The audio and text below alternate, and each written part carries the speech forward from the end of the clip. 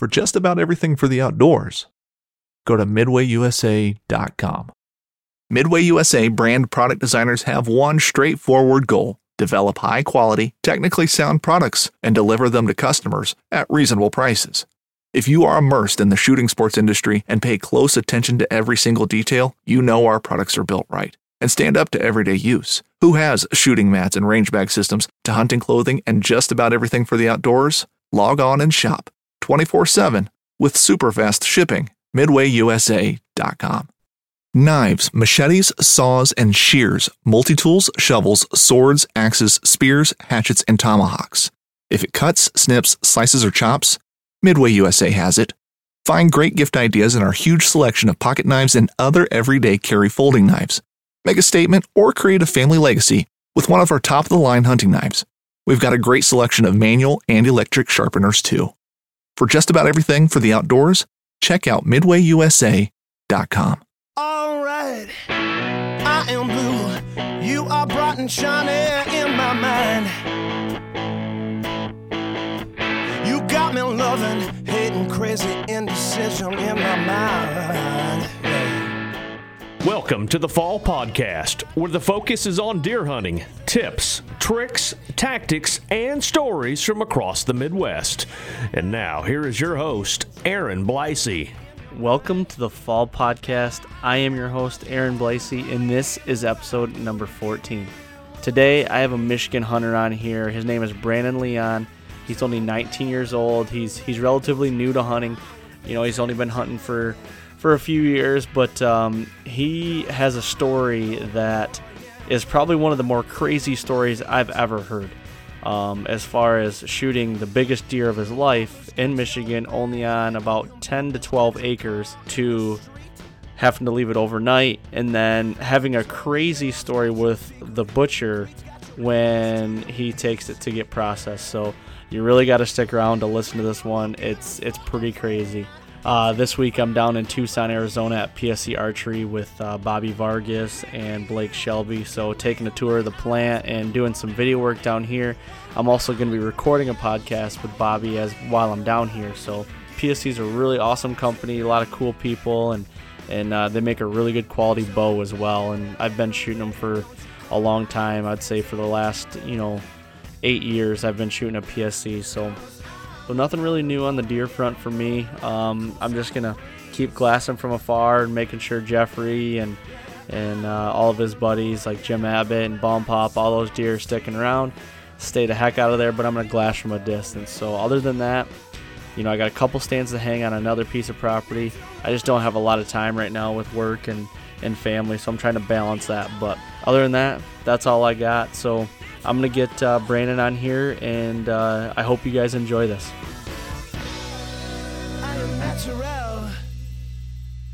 And here we are. We're back for another podcast on the Fall Podcast, episode 14 to be exact. And today I've got another Michigan native with me, Brandon Leon from Howell, Michigan. Brandon, how you doing, man? I'm doing good. How you doing, man? Good, man. Hey, it's raining up here right now. I don't know if it's raining down by you. We just got a little stint coming through, and we need it for sure. It's kind of dry up here, and it's just that time of year. We just need the crops to keep growing, and the rain is a good thing, as Luke Bryan would say. Yeah, right, of course. Yeah, it's been pretty wet here for the past few days. Really this whole week's been kind of wet for us, but it's good. It's definitely good. Yeah, for sure, man. And before we get too far, you wanna break down yourself a little bit for everybody that doesn't know you, kind of let everybody know where you're from, how old you are, and maybe what you do for a living. Yeah, for sure. So my name's Brandon Leon. I'm from Howell, Michigan. I am 19 years old. I'm a full-time college student. So I work just a basic part-time job at Under Armour. I played college baseball this past year, and going back and forth from hunting and baseball was definitely quite the adventure, driving 70 miles back and forth. But that's just me right there. Very cool, man. So you're 19. You're fresh out of high school then, right? Correct. Yep. My freshman year was this past year. Okay, cool. So how'd the baseball season go for you? So I actually wasn't able to play. So I've broken my foot 6 times in the past 5 years, unfortunately. my right foot. And in August, I had to have a surgery, and that definitely knocked me pretty hard. And then in January, I had to have another surgery, so I wasn't able to play. And unfortunately, the school wasn't necessarily the right fit for me. 0 of my credits ended up transferring anywhere after the first semester. So I ended up having to leave that school, went to community college next semester, went to community college this summer, and just had my final today. So finally done with that. Then I start school. Not sure exactly when, because I'll either be at Michigan State or I'll be at Lansing Community College for another semester. But that's where I'm going to be right now. Not sure if I'm going to try to play baseball again next year, but we'll see. That's crazy. How did you broke your ankle 6 times? How did you end up breaking it? So, well, it's been I haven't broken the ankle. I've broken just like literally every bone pretty much in my foot. The first time I broke it, believe it or not, it was on a home run. Stepped on second base and it cracked. Oh my right gosh! Swear to God, cracked right in the heel. And then about 8 months later, it was just another crazy thing. Like running from second to third, and a bone just snapped. And I couldn't. It's just my foot structure. I was born with it, and once I turned 13 is when everything kind of started, happening. And then another time I was like at Sky Zone for the first time ever. Wasn't there for 5 minutes, and just a trampoline park, and 5 minutes there, and rolled it, and ligament tore bone off. And then another time this summer, it just pushing off, and it fractured real bad, and ended up having to get a pin put in. And I think I was missing one more, but it's just been a whole roller coaster. It's been healthy for 6 months, so I get through the high school season, have a good high school season, and then you break in the fall, or I break it during the high school season, and break it in the summer. It was just back and forth, left and right. So wow, man, that really sucks. Yeah, for sure. But I still definitely want to play, so we'll see. I don't know. I might try it next year. I don't know. I gotta get healthy, so. Yeah, for sure. And and you're still young too. I mean, I'm sure you probably heal up pretty quick, like you said, but you just never know what might happen 6 months from now either. Exactly. So I gotta look in my future, so we'll see. We'll see. Yeah, so today, for everybody listening, I tracked Brandon down on Instagram, and you killed a really good deer last year in Michigan, and I believe it was only on, what'd you say, 9 acres? It was about 10 acres of land. Yep. Okay, so before we get into that, I got a couple things I want to rattle through a couple things, and we'll get into that briefly. But just to kind of tease everybody there, it was roughly 140-inch deer and on 9 acres here in Michigan, and it's a pretty cool story. I've heard a little bit of it off record, so before we get into that, I'm kind of interested in. How did you start hunting, and who was your biggest influence growing up, and who got you into hunting? Mm-hmm. So when I think I was 7 years old, and I remember it vividly. My dad came home after a trip up north with a doe in the bed of the truck, and to me, it just was the coolest thing ever. And I just vividly remember, having the meat from it. I was like, oh, this is awesome. It's the best meat I've ever had in my life. And that kind of started it. So like after that, I just kept saying, Dad, take me hunting with you. Dad, take me hunting with you. And you're saying like you're a little too young right now. But when I turned when I was 7, so like, he got my first bow when I was 7. And I would shoot it in my backyard just all the time. Absolutely loved it. I mean, I would shoot just for hours and hours and hours, just, shooting like a little deer target.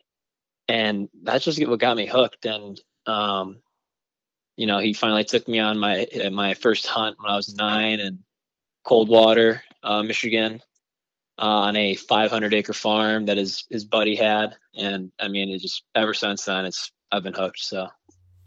So was your dad, was he a bow hunter as well, or was he a gun hunter, or did he do it all? Was he a pretty hardcore hunter? He didn't get into hunting until he was about 25. My papa, his dad, was a big pheasant hunter. He was always out in the fields doing pheasant hunting, but my dad wasn't able to really do that growing up a lot.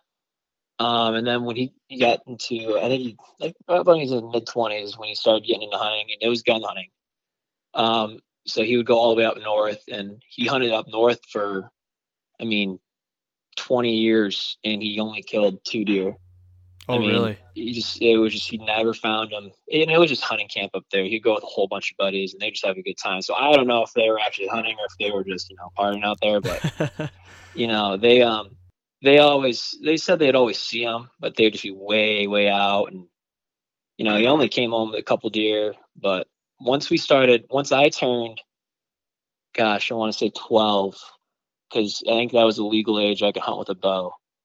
I think it was 12 years old. There was a place out in Pinckney where one of his buddies had a farm, and that's where I started the youth hunt. And the deer there was for 2 years. It was amazing. Like, you would see literally 30 deer every single night. It was insane. And I ended up shooting a doe out there, and it was, it got me hooked. It was, my first kill was with a bow. So, it was awesome. How old were you when you killed your first deer, and was it with a bow or with a gun? My first deer was with a bow, or I'm sorry, it was with a muzzleloader. It was a muzzleloader in cold water. Yep. And how old were you when you shot that? I think I was 13 or 14. I think I was 13. Okay. And that's some of the best memories that I can remember. I'm older now. I'm 31, so I killed my first deer with a bow when I was 12. It was a doe, and I'll never forget it. That has to be a lasting memory. Were you? For sure. What was the scenario? Were you with your dad, or were you by yourself? Yep. So I was with my dad. So it was in cold water, like I said, and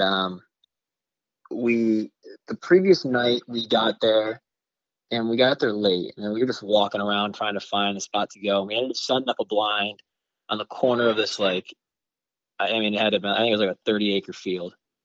And we're walking in, and I'm like, "Hey, Dad." And so you're walking in, and there's this first field. You have to walk through this giant first. It's like a 200-acre field to get to the second field, which is about a 40-acre field where the blind was set up. So we're walking down the trail to get in through the middle of this field, and I'm like, "Hey, Dad, why don't we just set up like right off to the side?" And he's like, "Are you sure?" And I'm like, "Yeah, I want to lay off to the side." So I was laying prone the entire time, and my dad's literally sitting up against a tree.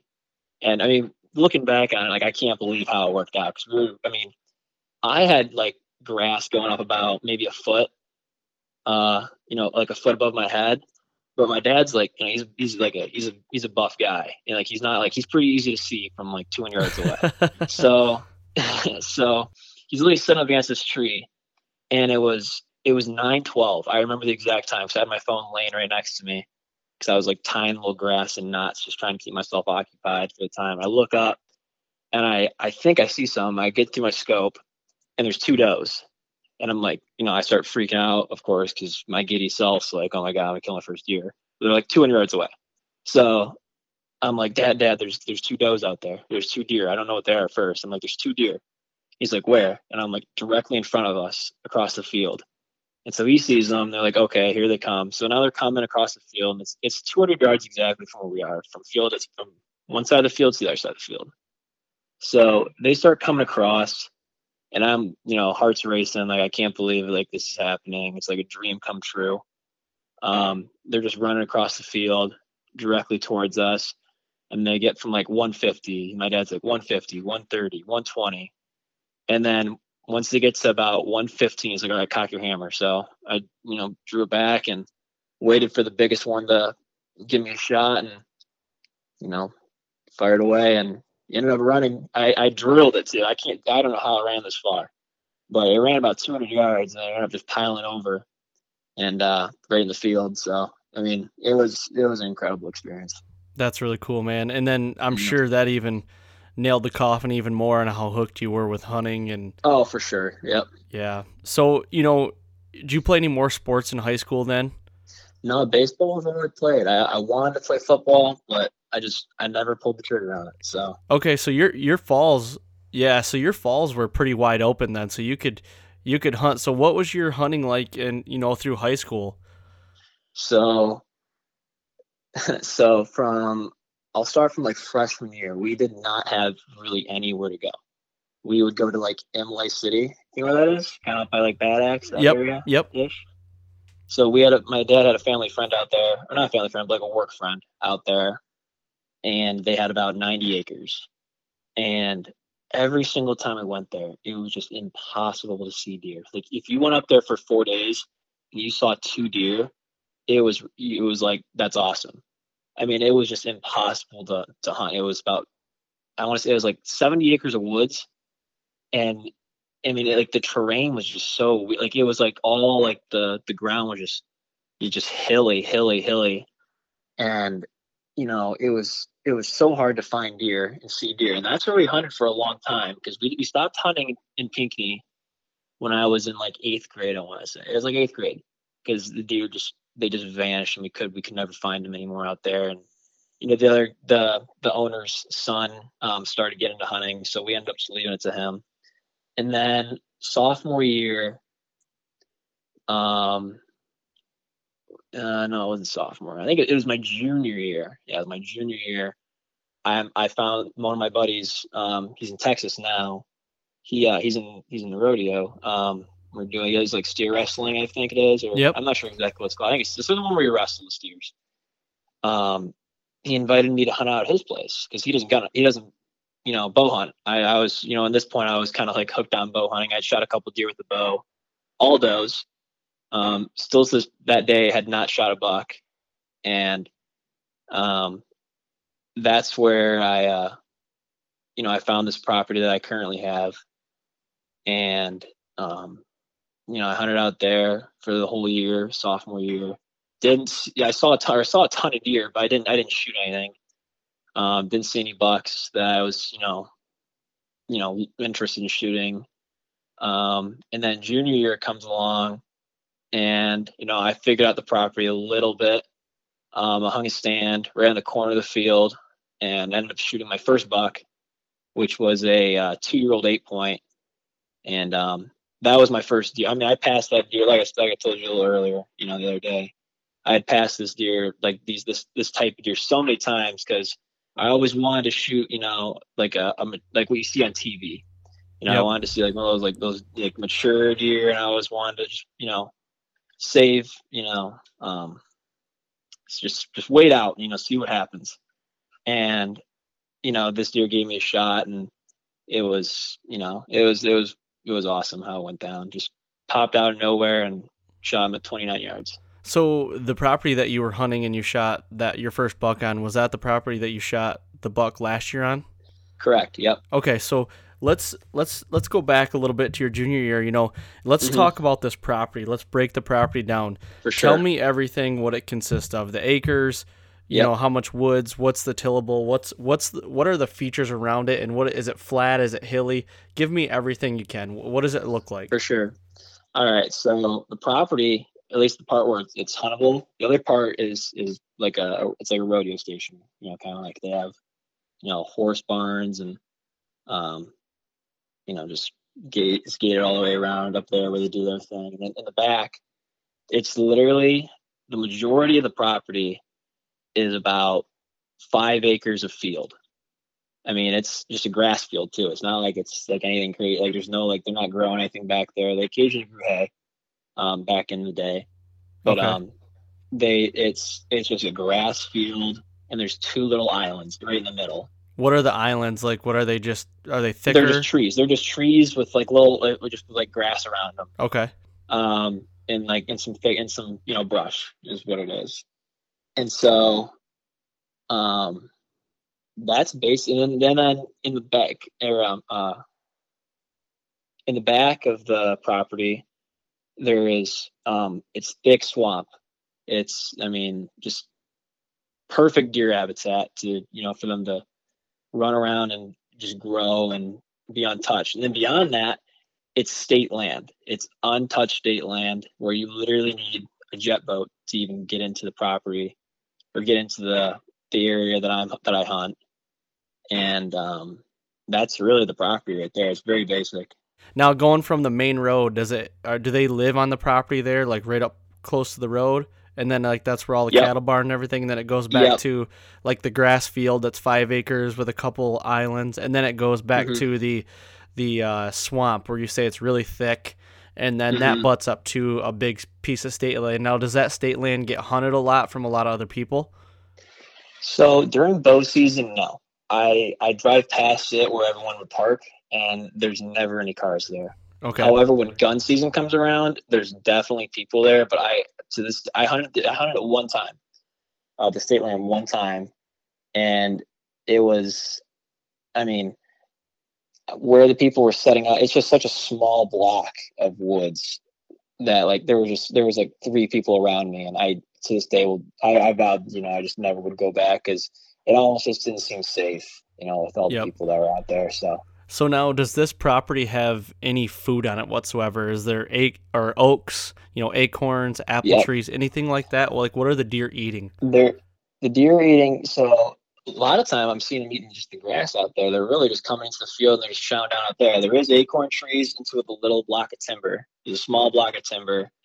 As soon as you walk out, there's acorns, and then there's a walnut tree that is directly in front of one of my main stands, about 7 yards in front of me. But they really never touch them. So, okay, a lot of time I'd put out corn, and that's where a lot of them would attract them, and they would all just then they would just go throughout the field. Yep. And they just gnaw on the grass and whatever they could find out there. So are you putting out trail cams and trying to hone in on deer and just try to figure out what's there? And, what do you do for that? Like in the summer, are you just running cameras and figuring out what's there? Yeah. So right now we have 3 cameras out right now. I have not checked them yet. They've been out for about 2 weeks. However, last year, what I did notice was, so we had this, I think it was, August 17th was the first time we had a shooter buck come onto the property, an 8-point. And what are you guys, what are you saying is a shooter? Is he a age structure? Is he a 2.5, 3.5? He's a 3.5, okay. And he's about 130. Okay. I think he's actually on I think I posted a picture of him on my Instagram a while back. Okay. And we only got one picture of them. The deer don't live on the property. They pass through the property. It's a gateway. It's a passageway is what the property is. And it's just located in the most perfect spot, in my opinion, where the deer can they literally live on the state land, and it's thick. Untouchable. They live there. They come out to this field where I'm at, and then they go into the other field, which is the neighbor's field, but they don't hunt very often, at least. I didn't hear them, about them getting anything this past year. And they feed out in the cornfield on their property. So,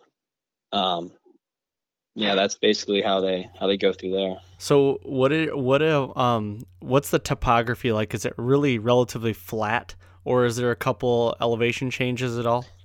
It's relatively flat. The field is once you get to the front, to the back of it, it evens out pretty well. On the front, it's a bit hilly, but nothing, it's just one nice little divot, and then that's pretty much it. And then it flattens out to where the main stands are hung.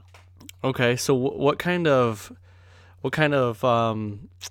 basically structures, or what are you looking for to hang your stands? Are you looking for where the swamp meets the the oak woods or whatever it is? Are you looking for an edge? Are you looking for a pinch point?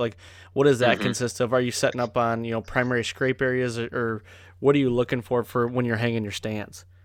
So on this property, what I found is all of the deer come to the field from one spot, 1 and 2 spots. Only one spot's huntable because the wind is just constantly blowing to the southwest. And I'm setting up on trails. You can see it through the grass where they've been constantly going in and out. And this is for early season. So early season, what I found until about October 20th on this property, they are constantly coming into this field. They're like in the feeding pattern, or whatever you want to call it. They're just going in, and they're feeding, and then they're gone. Once the rut comes, what I found is they're deep in the swamp. They're chasing out there. They very rarely come to the field, and that's when I have to really move around. I have to walk back there and find out, where are these new trails coming in, because, this was the first year I really figured it out, at least, it turned out to have good success, and saw, a lot of shooter deer on this property. And that's basically how that went down. Okay, so when you're hunting at early season, since it's such a small piece of ground, are you Right. only being able to hunt it on certain winds, or do you have stands set up for every different wind? So we have 3 stands hung up, and for the main field, we have one set. We have literally 2 stands set directly across from each other. One for the southwest wind, one for the northwest wind, and then we have a third one in the other patch of timber, which it really didn't. It was hard to see deer there. I mean, like, the wind was always perfect and it looked really good, and it was set up on spots where there's trails. The deer they never came out during that time. We only got a few pictures of deer in that area and they were all the same deer. Like, we'd see the same deer, like pictures from the field, we'd get them in the woods, but they would be much more consistently in the field than in that part of the woods. So, that was basically how we had to do that. I see. And when you're going out there to hunt, let's say it's still early season, you said you basically know what their pattern is. They got a pretty distinct pattern for their first 20 days of season. For sure. What are you, what do you set up? You're just looking for passerbys basically, right? You're intercepting them coming from, bed to food maybe, because didn't you say the neighbors Right. have corn usually, or beans, and Yep. and you're just kind of intercepting them. Now, when do you decide to make that transition from that stand to maybe your rut stand? Is it, do you let it sit for a couple days where you're like, okay, I'm not seeing the deer like I thought I was, maybe I got to move then? So how does that scenario play out? So how it first played out, I got to go back to my junior year. So I shot that 8-point on the 5th day of the season. And after that, I didn't, there's still good deer activity. I mean, you see deer, 15 deer every single night. I mean, they were everywhere, but you wouldn't necessarily see the bucks. And so I'm sitting in my stand. I'm literally, like, if you can picture it, sitting on the stand, we're looking directly forward, the fields to your right, and then there's hardwoods to your left. I mean, you're literally on like this, the point where it separates the two. I started looking to my left a lot, and I would start seeing deer way out in the swamp, but I could never tell what they were. And you could just see them, moving back and forth. And that's what really, I started getting interested, like what's back there? Because I mean, these deer are like 300 yards away, but I can consistently see them. So I was like, well, I'm not really seeing a ton of deer here, or at least the deer I want to see. So I use a climbing tree stand. I use a Summit, and I just was like, well, I might as well, pack this up next day and go way out there and see what I can see. And on the very last day of bow season was when I actually moved out there in 2016. So this is the first, this is my second year on the property. And I put a note down in the app. It was Scout Look. And I had the greatest night I had ever had in a tree stand, and I didn't see a single deer. I mean, you could hear the deer just running through the water everywhere. I mean, just constantly the entire night, from 4 to 7. I mean, just they were sprinting, bucks were chasing, and I just couldn't see them. They were no more than 80 yards away. And at the very last light, I was like, well, I gotta try to make something happen. So I started grunting, and I had a deer literally. I mean, I could hear it coming from 40 yards away, 50 yards away, and I never saw it. And it probably came to about 20 yards from me. I to this day, I don't know what it was. And I that was what started. Okay, the swamp is where it's at for the rut, and then the early season, they're looking for the food right now. So the field is kind of where we figured out, okay, until about the middle of October, that's where we want to be. And then in the swamp, towards the end of the year, that's where we want to be. Okay, so basically, in somewhat way, your field stand also acts as a observation stand as well. Oh yeah, for sure. So I mean, you've got a pretty good problem there because, you can sit from afar, and that's how I kind of like to hunt. I like to sit from afar in a way. My observation stands, I like to get off a little bit just so I can see, and then I like to kind of move in. I like to hone in and try to figure out, but now that's kind of what I do more of, like out of state. I do some out of state hunting. Michigan, I'm a little more aggressive. But in Michigan, on my farms, I will sit back from maybe a truck and just glass a little bit once I know the deer's there, and then I really move in. So you moved in on, in the swamp in 2016, and that was the year you killed that 8-point, right? Yep, that was the year I killed that 8-point. I didn't move back there until literally the last day of bow season. Okay, so you killed the 8-point early, and then you moved back there. Yep, and I only saw a couple 6-points. Some 4 corns and a real goofy 5-point. Okay. And, I didn't see any of those, they were still moving around, but I mean, like the activity it died down a little bit. Okay. So were you running trail cams that year?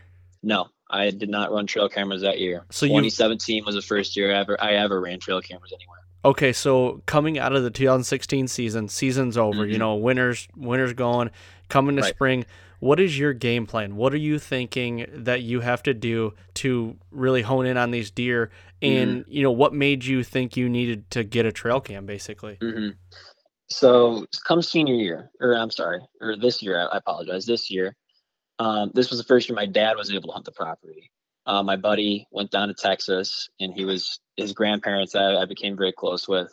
They're like, yeah, for sure, go out and hunt. You guys are welcome to whenever you want. And my dad was the one that really got me on the trail camera idea. I mean, like I'd always been down for it, but I didn't think of it at the time. And so me and him got a couple cuttybacks, and we put them out at the very beginning of August, and we let them sit for about 2 weeks. And we started seeing some, there was some deer out there that, this year, if they're there, they're going to be studs. I mean, there was an 8-point last year we had. It was a 2-year-old, and I mean, it's super tall. His G2s were probably 6 inches, 7 inches, a 2-year-old, and just super narrow. And that was the first deer we saw that we was consistent, buck wise. That was consistently on the property. We whenever you pulled a camera or a card, you knew you were going to have that deer. Did you guys ever see that deer during season? Have any encounters with him? No, didn't see him one time. So what day was it? I think it was August 23rd or something like that. It was like a week before I got my surgery. I get one picture of a bachelor group of bucks, and there's what to me is the biggest 8-point I've ever seen in the wild. He's probably he's pushing 130, and I couldn't believe it. That was my first realized, wow, there's actually some deer out here. And he vanished until October 8th. And then I got my first picture of him. And he hung out until about October 20th. And then October 18th is when we got the first picture of the 10-point that I killed. I was away at school, and I get a text from my dad, and he's like, check this guy out. And I couldn't believe it. Okay, I got to stop you. So we got to go back. Yep. Okay, my apologies. No, you're fine.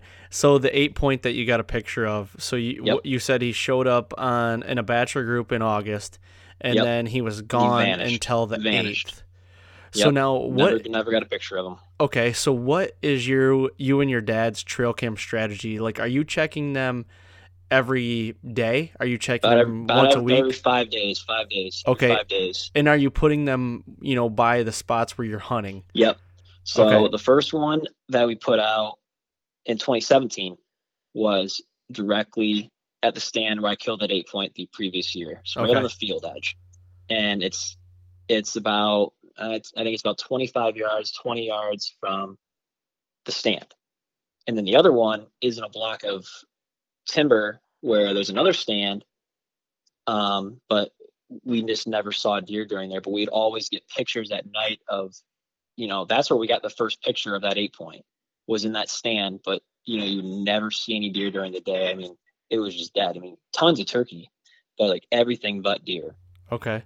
So was this deer daylight? Did you have any daylight pictures of him, or was he all nocturnal after night? One. Okay. So and the reason why I ask is because, I've hunted some smaller tracts of land, and I was the same way as you were. I was putting my cameras right by my spots where I was hunting.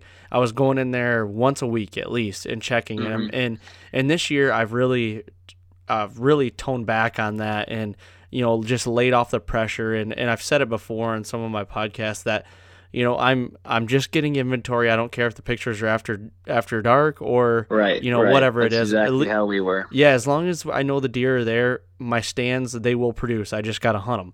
So that's why I ask. Now, do you think your guys' pressure, checking that camera, hunting a little bit, made that deer stay nocturnal? I mean, did you ever, from the 8th till the 20th, ever get a daylight picture of them? We never got a daylight picture of them. The stand, I mean, it's super easy to get into. I mean, like, you literally walk the side of the field and you walk into the woods about 5 yards and you're in the stand. So I don't think pressure was necessarily the problem. I just think I think it was just the deer's pattern. I mean, we didn't get him every single day. We literally got him October 8th, and then he vanished for about a week. And then all the other deer, I mean, they would hang out there. Yep. We'd still see this tall 8-point, that tall 8-point, which I'm hoping is still alive this year. And if he is, I think he's gonna be a really cool deer. Mm-hmm. And there's a couple other 8-points that we had in the property that we're really hoping to get through. But I think there's just the deer's pattern, honestly. Yeah. Because, we put up cameras all over the place and we really couldn't find them. Yep. So, and that kind of tells me that deer was probably obviously not living on you, and he was always coming from a ways away. He was living probably on that state land, and if he was getting there at midnight or whatever, he was living a ways away. He knew that if you guys had bait out or something, he knew that was there, and he knew that he was safe to get in there. So I would think that's probably why he was doing that. Yeah. So basically he vanished on, did you say the 20th of October then? He vanished about the 25th was roughly the last time we got a picture of him. And then October 18th is when the 10-point, the Big 10 is what we called them, showed up. We got the first 3 pictures of him. Now, was he on that same camera? He was on all of our cameras. He was on both the 2 cameras we had out. We only had 2 cameras in 2017. Okay. 2 cameras. That was it. 2 cutty backs. And was he on? Was he daylight? He was daily. Every single night he was in the field. He came. The first picture we got of him, first 3 we got of him, was in the woods, and which was shocking to us because we never saw. You never really had a lot of deer there, and that's where he first came out. And then after that, he found his way to the field, and literally, I mean, every single night he was there from 9 to about 2:33 in the morning. He would come in and out, and he would be with the 8-point at times. He was with, like, the 8-point would. There's these pictures I have of him just backing him off. I mean, like, he'd walk him off and then he'd come back in.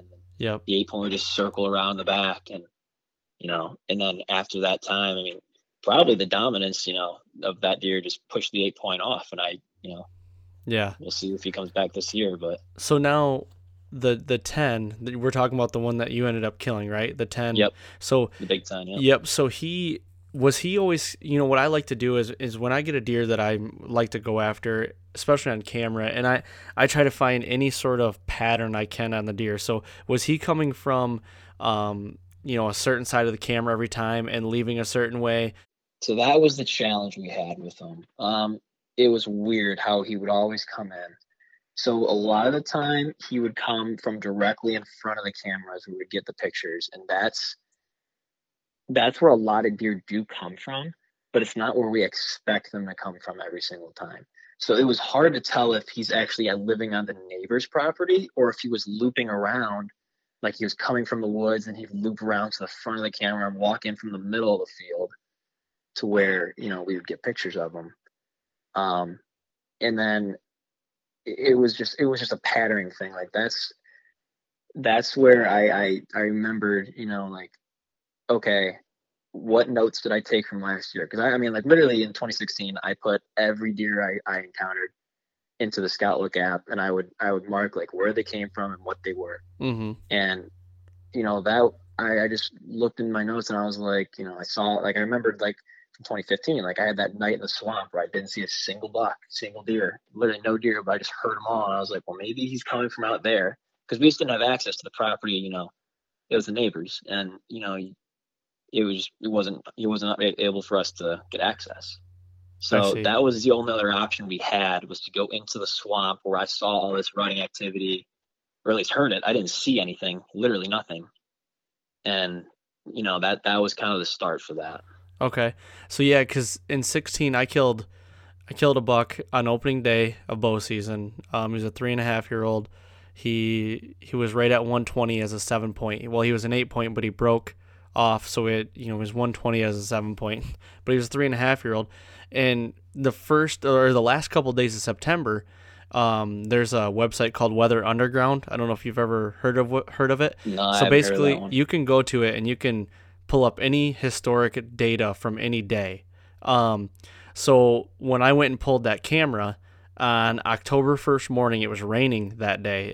I hunted that morning, and I figured it'd be a good time to go in and check this camera. I checked it, and he was on there, and he had been on there for like the last week, but it was, there was daylight and there was night. So I'm like, I go back home midday, and I'm like, I got to try to find a pattern on this deer. Well, the only thing I could figure out was every time he would come in by the stand in daylight, it was either a northeast or an east wind, and he was coming from the east. So his wind literally was at his back. So I knew there was bedding to my east, and everything that I've kind of learned and experienced myself is if a deer is walking with his wind to his back, basically, he feels like he's very comfortable in that scenario. Right. Like Right. he's been there, nothing has pressured him. So I figured I had a very killable deer. So the luck would have it, that night I had a northeast wind, which was kind of an iffy wind for me, and he ended up showing up at 12 after 7, and I shot him right downwind of me at 18 yards, and it was awesome. So literally that's the only deer I've ever been able to pattern somewhat in Michigan. Right. But so that's kind of what I was wondering, were you trying to get some sort of pattern on him, and ultimately what did you get on him where you knew you could go in and get him then? Right. So like I said, he was every single night he was there. He was from 9 to literally 3 a.m. every single night at the field. And I just, you keep getting these pictures, and, the property is just not that big. So you really don't have a ton of options to do. But like I said, I thought back to, the previous season, like what did I do, on the last day of the season? Well, I went back into the swamp. So come October, I think it was like October 24th or something like that, I moved directly back about, I think it was like 200 yards into the swamp. And like the swamp, so like if I can paint a picture for you, it's very open. It's like open timber, but in a swampy way. And to your left, super, super thick. Like just that sagebrush and tall grass. It's just like a deer's paradise. And to your right, it's the exact same. It's, super, super thick, just tall sage. Like those bushes are like 10 feet tall, and they're just, insanely hard to get through, all the way up to the field. So there's literally like 200 yards on each side, like a row. And there's this open timber, and I sat up back in there, and that's where it ended up happening on November 3rd. So take me through that week leading up to when you ended up killing him. What were you seeing? How many times did you get to hunt? Because you did say you're at college or back away from college. So, what was your plan? Was your dad hunting? What was he seeing? Did you guys ever see this deer? So I only saw him one time on the hoof, and that was the night I shot him. But go back to like October 23rd, 24th, when I put the stand up in there. Literally that night, the very first night, I have about a 2.5-year-old 8-point run out at about 35 yards. And this was like, I didn't see my first shooter deer until October 16th or October 17th, because I got a new rangefinder on that day. So I just remember that day seeing like I just got such a small glimpse of him. But it was a deer that was, I mean, I would say it's probably about 115, 120. And in Michigan, if you see that deer, I mean, that's typically a pretty good deer to, be able to harvest. Mm-hmm. And, but yeah, so like October 24th, this 8-point just comes flying out of nowhere, chasing a doe. And he runs out to 45 yards. So I quickly turn my sight to 45 and draw. And then I center it right on him.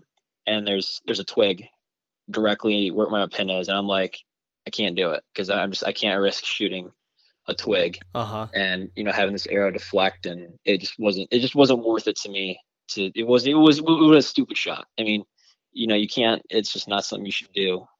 When you don't have ultimate confidence in yourself to take that shot. And I ended up letting him walk up the hill. But I mean, that was the first time I came to full draw on a deer in 2017. And then a couple weeks later is when I came to full draw on that 10-point. Okay, so take me through the days leading up to the 3rd. So what day was that? What did it fall on? Like a Saturday? It fell on a Saturday. Yep. Okay, so did you get home from school on a Friday and then was like, I'm hunting all weekend? What was your plan of attack? Yeah.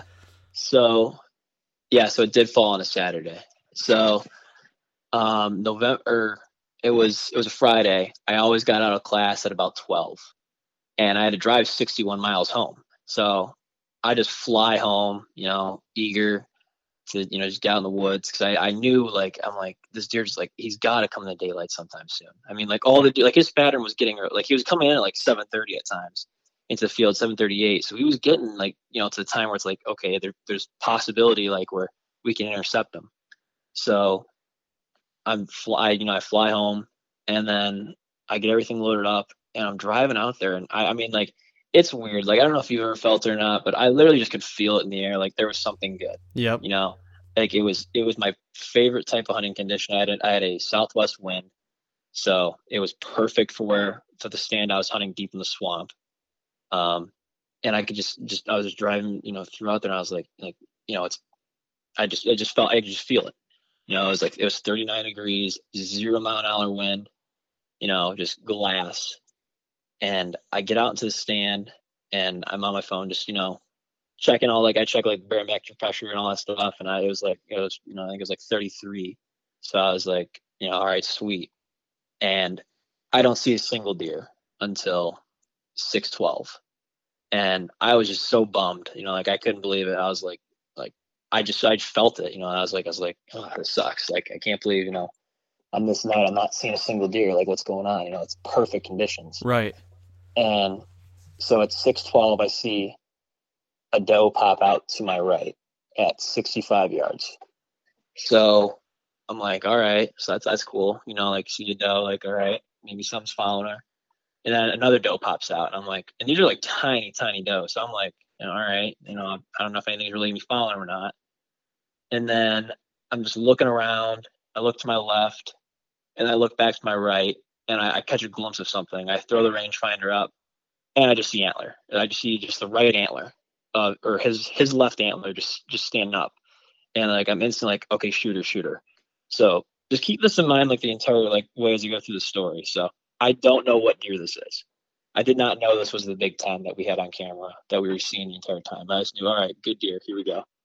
So the does are walking down this trail at 50 yards. And this is a shot that I practice just all the time. I mean, literally I'll shoot at 80 yards. I'll never shoot at 80 yards with a bow, but just 80 yards, 90 yards, just so I know I'm ready for that 40 yard, 45, 50 yard shot. Yep. So this deer is coming down the trail, and I range the does at 51 yards. And I'm like, all right, here we go. So I just get myself ready, draw. I got about a 7-foot window, and then he walks right through it, and then I go, man, he hears it. I center my pin right where it needs to be, and I shoot. And then he carries through on his step. And I hit him about 7 inches back. I had a shooting nocturnal knocks, and I knew exactly where I hit. At first I was like, oh my God, dang it. I just, it's a little back, but I didn't think it was, crazy. So he runs 10 yards, stops. He's just standing in a thick brush for about 6 seconds. And then he darts back the way he came. and he's hunchback, like he's hurting. So I'm like, okay, that's good. Like he's hurting. Mm-hmm. So, and my arrow, I mean, like the nock, it vanished into his hide. So I got full penetration. So we let him sit for about 3 hours. Or I let him sit. I was hunting by myself that night. So I let him sit for about 3 hours. I go up to my buddy's grandparents' house, and I tell him about him. Like, I don't know what I shot, but he's a good one. And I let him sit. And I'm thinking it over. I'm like, do we let him sit overnight? And they're like telling me, well, be careful because there's a lot of coyotes out there. Right. And the coyotes are really bad in my area. I mean, like really bad. Like you see them all the time. So, I'm a little worried about that. So we let him sit for about three hours, and I go back home, and I'm like, hey, Dad, you ready to go? And we got everything all set up. So we go back out. So just to backtrack real quick, you did you shoot this deer in the morning then? No, I shot him at night. Okay, at night. Okay, gotcha. At night. Yep. So we go back out, and I go to the exact spot I shot him, and I don't see blood. And I'm like, he was standing right here. I promise you. And my dad's like, I know he's thinking like, oh, great. Like, did you actually shoot him as good as you think you did? And I told him, like, I know it's back. It's about 6 inches back, 7 inches back. So he's walking around like thinking like maybe he just missed. And I'm like, no, there's no way. And then I walked to where I last saw him, and there's good blood. I mean, like, it's very easy to see. It's bright blood. And I'm like, okay, here's blood. So we track him for about 50 yards, like just getting easy blood. I mean, like blood. And it starts getting a little heavier, and it's like blood. And then all of a sudden a deer starts walking through the water, and we stop, and I'm like, Dad, do you hear that? And he's like, no, what is it? And then we go about another 5 yards, and then we both hear it. And this deer is probably 20 yards in front of us, but we can't see it. It's so thick where it's impossible to track them anymore. So I'm like, Dad, I think we really need to just back out for the night, because I'm afraid, that's him walking, and I don't know what he is. I really don't want to push him any more than we already have. Right. Now, is he heading towards that state land? Yes, he's in the state land at this point. He's in the that super thick stuff. It is state land. Okay, so you're on state land now. Yep. Gotcha. So we're tracking them, and then we back out. And a couple of my good friends are literally right down the road. And I stopped by his house, like he's like 2 minutes away, and I'm like, I shot something big, but I don't know what it is. And they're, everyone's telling me like, like, where do you think you shot him? I'm like, I know I shot him back, but it was, I knew in my mind, I'm like, this is a kill shot, but it's not what as a hunter you strive for, It's probably a liver shot or so. It was a liver shot. It was a liver shot, liver stomach shot. And, this was the first time I ever had to do like all this whole process of like, letting a deer sit for that long, because every deer I've shot has gone down in sight. And, looking back on it, like there was, this deer has taught me so much, as a hunter. But, so we let him sit overnight. I stayed the night at my buddy's house because he's literally 2 minutes down the road. And I come back to the property at, I think it was like 8. So I wanted to give myself some light and plenty of time, to make sure like, okay, this deer's dead. So I'm replaying everything in my head as I'm walking out, and I get back out to where, I shoot where I shot him. I track the blood, everything. And I follow the bullet trail for about 30 more yards, and I find his bed. And my heart just sank because, it was, you were fine. Like the blood really just started running dry. I mean, like it was tough. And I found one little speckle of blood. And then there was his bed, and there was like a little pool of blood. And I just, I looked for, I think I said like 2 hours my post, but I mean, I didn't get out. I left at, I think 11:30, 11:45 to get a break. So I searched for about 3.5 hours on my own, and I had to take a break. So you just started like grid searching and looking for a body basically? Yeah, because I just couldn't find, and it was so like, I literally could have stepped on this deer and I would not have found him. And, that was the hard part. So I was like, in my mind, like, I know this deer's dead. Like there's, I'm thinking to myself, like, I can't let this deer just, sit and just go away. Cause I know he's somewhere close. So I ended up posting a picture on my Instagram, and I mean, like, just the support I got it was insane. I mean, like, literally, like, I got like, it was like 1,900 people liked it, and they were like, get out there. And I got like 40 DMs from people saying like, hey, call this person. Hey, look for vultures. Hey, do like all this stuff.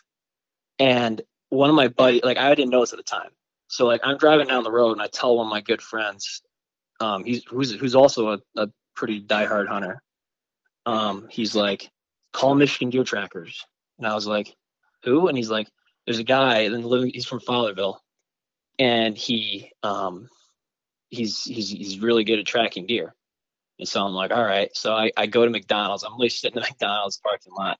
I give him a call, and he's like, yeah, I just got done tracking a deer like 45 minutes ago. Where you at? And I'm like, well, my property's right off of blank road. And he's like, all right, yeah, I'll meet you there in like 45 minutes. And so like, I'm all excited again. Like, I can't, like, I'm like, okay, there's hope. Like, we're gonna find this here. Like there's a glimmer of hope.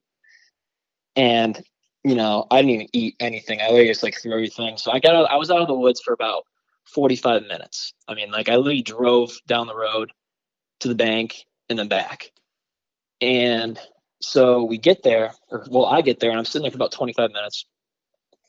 And then he gets there, and we drive out to the back, where the property is, or right before the field. And then, we get out, and he's talking to me. He has to do like a whole bunch of, I guess, like, they have to do he's registered through, I believe it's something where the deer trackers, they have to just do something. Okay. It was some process I just didn't know about. And, I'm asking him, so what are the chances we find this deer? And he's like, well, the national average is 27%. And I'm like, oh, great. Like, this isn't going to, I was like, well, here we go. And then he's like, but I'm a little better. I got like 34%. So I'm like, all right, 34 is better than 27. Yep. Like, I'll take that. I'll take it. Like, whatever helps out. And so we go out there, and as soon as he sets his dog down right where I shot, the dog starts going, just tracking it exactly as the deer ran. Like, it was amazing. I mean, I've never witnessed anything like it. And he's just tracking it. So he goes like literally like I said, like where I shot him, about 10 yards, and then he goes through the brush exactly, where I saw his deer, and he's following the blood trail real well. And I'm like, I'm astounded. I'm like, I can't believe it. Like, he's actually onto the deer. So we get to where I last found blood, and I'm like, all right, so this is where I last saw it. And he's like, okay. And we start going through this just super thick stuff. And I in my mind, like, I'm not seeing any blood. So I'm like, how is this dog finding stuff? Like, we're walking through, I mean, literally 2 feet of water, 1.5 feet of water. And like I said, it's a lake. It's literally a lake that you have to get to. Yep. To get to the property. Like, we're literally walking through this lake. So have you already made it past his bed and basically where you had stopped? Yeah, so where I last found blood was where his bed was. Okay. And then I grid searched, like, that area for, 3.5 hours.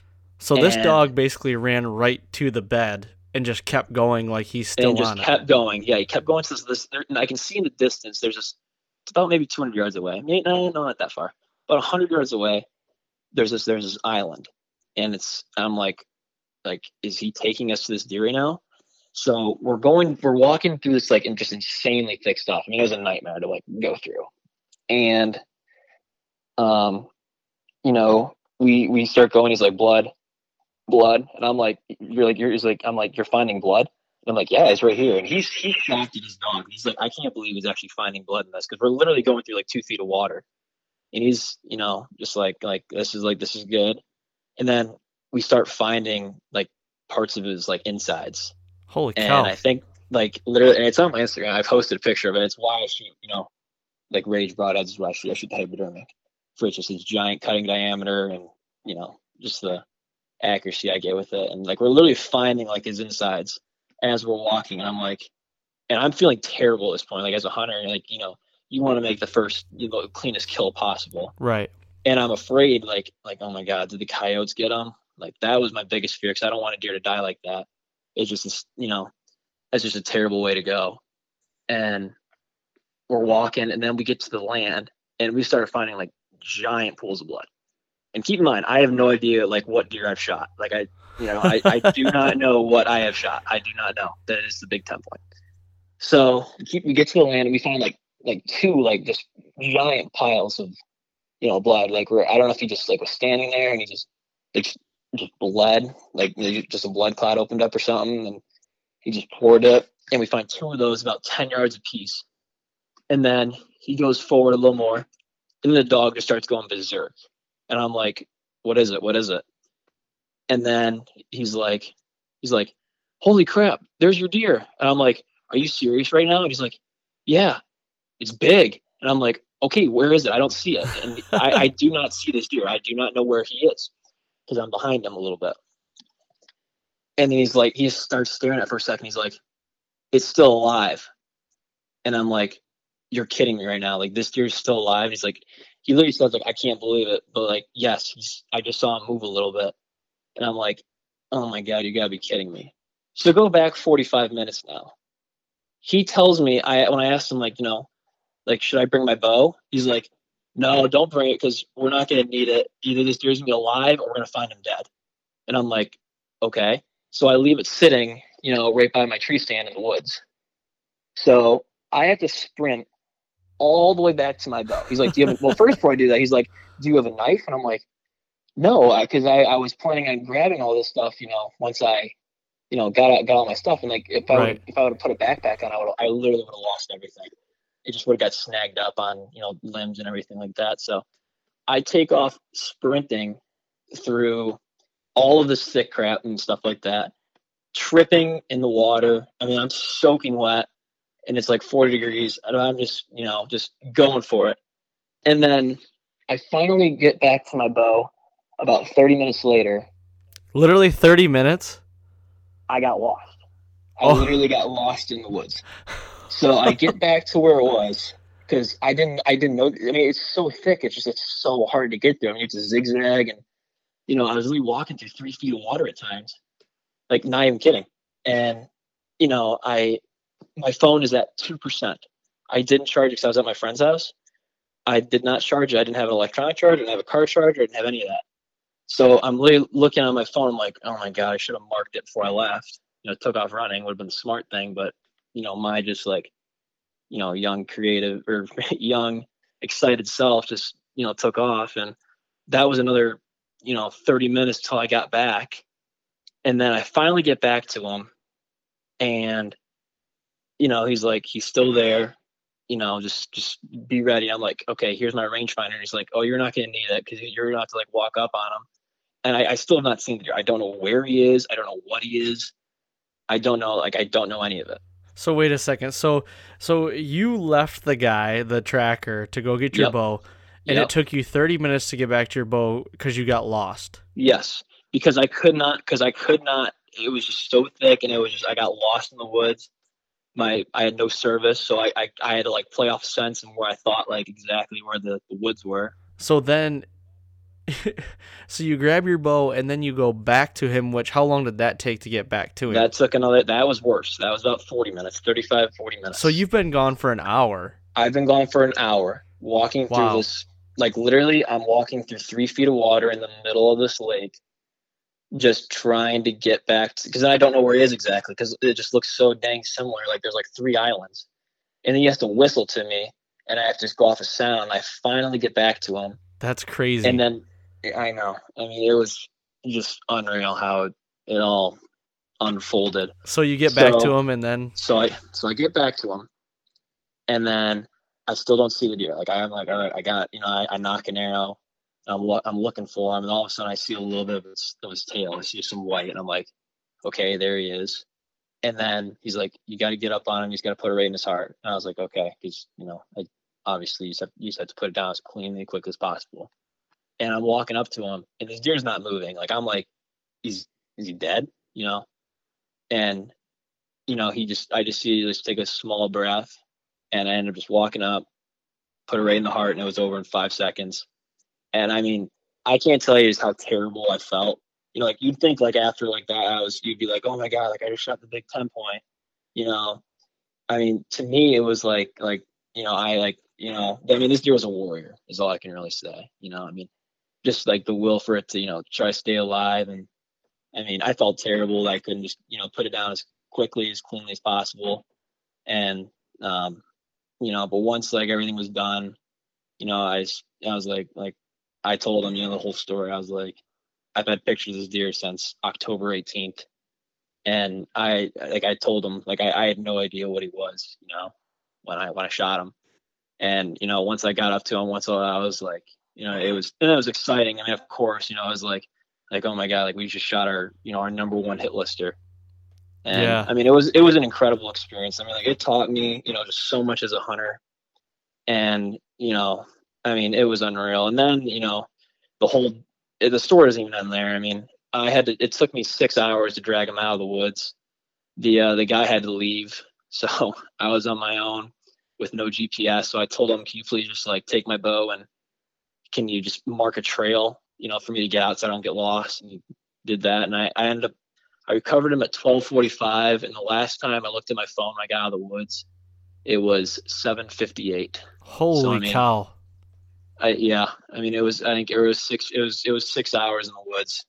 I mean, it was just unreal. I mean, 6-7 hours in the woods, just dragging them. And it was, it rained that day, November 4th, it rained. So I was literally there with no water, no food. I just had to drag him. I mean, I'd go like literally 4 yards at a time and had to set him down. I'd drag him over branches. And I mean, he dressed out at 222 pounds. So wow, so he was a big deer. Yeah, he had a good body on him. So yeah, but that makes for one hell of a story. I'll tell you, man. That's really cool. Sure. That's something you'll remember for the rest of your life. Without a doubt. Yeah. So and then you what'd you say he ended up scoring too? I scored him at 138 and 2/8 rough score. Yep. I didn't. If I want to get some trophy tape on him, so I haven't done that yet, but that'll give me the most accurate score for sure, probably. Did you end up getting him aged or anything? No, I did not get him aged. Well, the taxidermist said he thought he was about 4 years old. Okay. Where I take him to, he's like, yeah, this is probably like a 4.5 year old deer, because I mean his teeth were, they were gnawed down to where he thought, okay, probably around there, but yeah, no, not officially. He's not officially aged. I gotcha. He's either 3 or 4, probably somewhere right in there. For sure, I would imagine so. Well, that's cool, man. That's one of the more crazier stories I've ever heard, and this is honestly the first time I heard it. Because you and I talked yesterday, and I got some Cliff Notes version. So yeah, so this is the first time of like, to everyone that's gonna listen. That's how the story went down, and I couldn't thank everyone that wanted me to find this deer. I mean, it was amazing. Like all the people that were, do this and just, I mean, the power of social media is crazy in that sense. Man. It just gave me so much confidence. And that's when, a lot of people found the page and, I was able to gain quite a few followers from it. And, but sadly, the story doesn't really end there. Uh-oh. So, yeah. So I get them all cleaned up and everything, get them out of the woods. So the next morning I take them to the butcher, and there's I got like 8 people around me, and I'm, telling the story and everything. And, so there's 2 butchers. So keep this in mind. So butcher number 1, butcher number 2. So butcher number 1 comes out and he's looking at it, he's like, nice deer. And he's like, and I'm like, yeah, thanks. And, I'm telling him about the story and everything. And then he goes in, he smells it, and he's like, I can't take it. And I'm like, what do you mean? And he's like, it's got a little bit of a smell to it. And I'm like, you gotta be kidding me. Like, this is unreal. Like, this isn't happening. So then he was like, hey, butcher number 2, come out. And so this guy comes out and he's like, well, I just smell wet deer. Because I mean, I dragged this thing through literally 2 feet of water. Right. I mean, like, the thing is soaking wet. He's like, I just smell wet deer. And I guess butcher number one had the authority on it. And he's like, I can't take it. And I'm like, are you serious right now? Like, he's saying he smells wet deer. You're saying you smell a little bit of smell to it. And like, there's other people around. Like, I mean, I'm just like this is so much meat that is going to feed us that we just love. I mean, we eat deer meat all the time, like we always have it, with everything. Yep. And he ends up saying, I can keep it for you. That's all I can do. And I was like, you gotta be kidding me. So I'm like, all right, well, if you say so, then I mean, go ahead and do that. But so I go home and I take a nap, and I'm just furious, like like I can't get any of this meat because I mean, like, by all means, like, I mean, I love big antlers, and like every hunter does. Like, you strive to get, like, want to kill the biggest deer possible, but in the end, a lot of Michigan hunters and a lot of people, I say just about every single hunter, does it for the meat as well. Right. And that's that's a giant thing to me. And so I take a nap for like 2.5 hours, and I come back and I get the cape. And so butcher number 2 is there, and he's like, "Hey, I got your cape." And I'm like, "All right, thank you." And then he says this, which just infuriated me. And he's like, "I'm gonna be honest with you, man. You could probably eat this deer." And I'm like, "So why did you say, you can't take it?" And he's like, "Well, that guy, he has authority over me. So, I really can't do anything, about it." And I was like, I mean, I just, I was so mad and upset because, I just couldn't get a straight answer. And I had a very hard time believing that even if a portion of it wasn't, good, that, Right. Like, I still couldn't get like this, like this part of the deer. And so, I mean, I was very upset about that for, probably honestly, like the rest of the deer season. I mean, I was very bitter about it. I've never heard that from any butcher before ever. I know. I couldn't believe it. I could not believe it. We So, we process a lot of our own deer. That's how my dad always done it. we've done that. We've done that a couple times. Yeah, and it is a undertaking, but you can get a good Saturday with a football game on and get it done and everything. But it is pretty convenient to take to a butcher as well. But man, I don't know if I'd ever be going back to that butcher again. No, I literally said I mean, I really just I told, the worst part was I had to tell the landowner, and they love deer meat and they love their deer out there. And I told them, I'm like, they just told me, I told them a little bit over the phone or over a text that we can't have the deer, and they were just, they were devastated about it. And they were like, I felt so bad because I was like, oh my God, like, these people, like, like we were promising, like, well, yeah, I'll make sure I give you some meat for sure. And, Right. Obviously we couldn't do that. And then, I told them the whole story, about it in person not too long after. And they're like, you should go to this butcher instead because, even if the portion of the deer isn't, right, then, they'll still do, this part for you. They'll try to make you the most. So, I mean, it was very stressful. It was a very stressful, emotional 2 days. And then, obviously once I found out I can't have the meat, I was pretty disappointed and upset about that for, literally the rest of deer season. So Yeah, that's crazy, man. That's too bad. Now, were you kind of in a position where you couldn't, do it all yourself, like process it no, yourself? I couldn't take it. Oh, you mean like could I have? Like Yeah. once I shot it? Yeah. Well, no, I mean, if you Like, if you could I have gotten it back? yeah, if you like, so the butcher said you couldn't have it. He wasn't going to let you take the deer. To my knowledge, no. I mean, So you couldn't even have took it home and butch it to yourself. to my knowledge, they just caped it out and they did whatever with it. I mean, they could have ate it for all I know. Holy cow. So I mean, That's it a was different just- story. so I mean, I know. So like, I've made it like where I wanted, like in this deer, because I don't know when else you can really deer like this in Michigan. It's tough. I mean, I've hunted for, 10 years, and I've only seen a deer of that caliber 1 or 2 other times, and and it was when I first started hunting cold water. That's where I saw the first 2 big deer like that. And I know the property, like, yeah, like it shows there's other big deer out there, but it doesn't mean you're necessarily gonna get them. So I don't know Right. when the next time I'll be able to do that. So what I want to do is I want to make sure I get this deer, registered with Pope and Young, and get a plaque for him, just go right next to it. Because I mean, I think it was just a warrior with buck, and it's, a lot of Yeah. people say like, oh, hunters, they just kill deer and they don't care about them. Right. Well, I definitely care about my deer. I mean, it's a memory that's gonna last forever, and it's gonna hang on my wall forever. So Yeah, for sure. I definitely want to have the most memories I can have of this deer, and so Yeah, I wouldn't recommend that butcher to anybody if I were you. No, I wouldn't either. I'm not gonna, say who it was or anything like that, but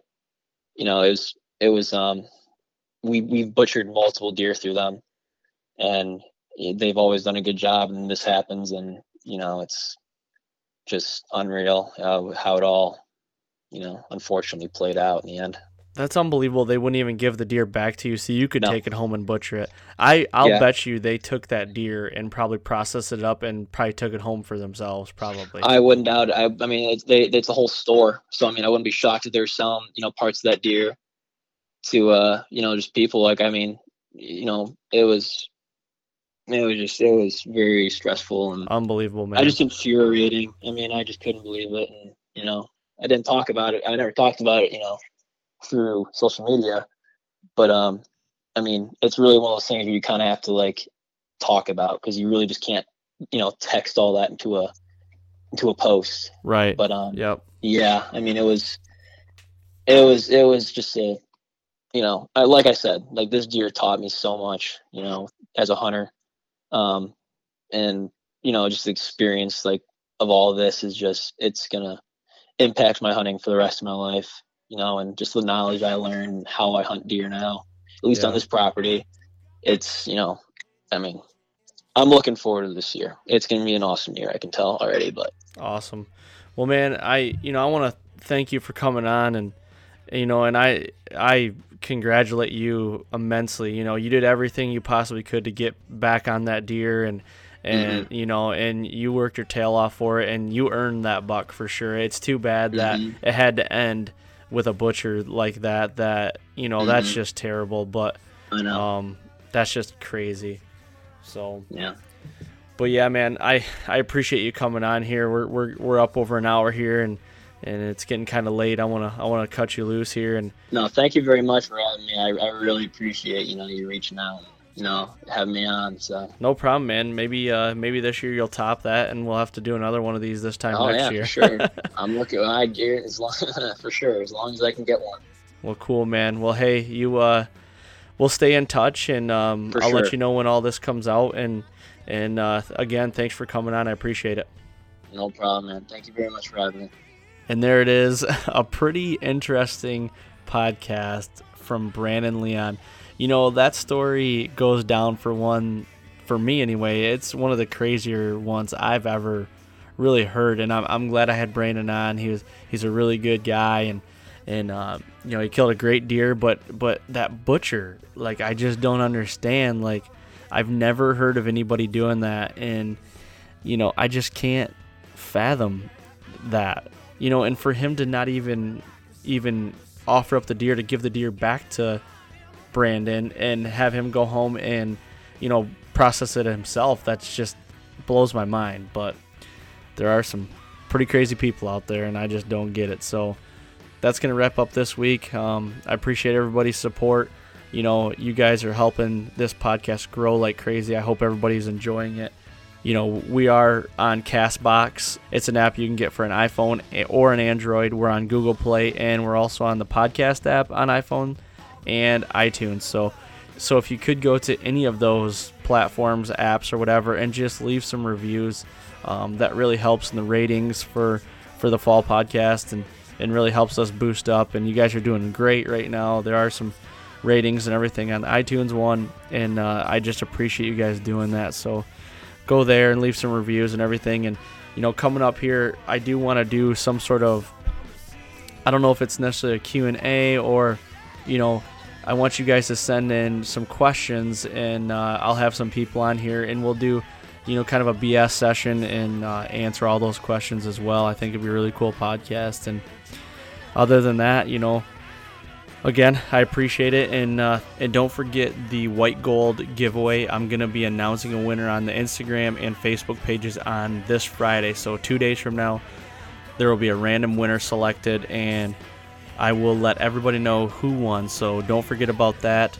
2 days from now, Friday, August 10th, I will be announcing a winner for the white gold giveaway. So thanks for listening, and don't forget, next Wednesday is an all-new episode of the Fall Podcast. Thanks, guys.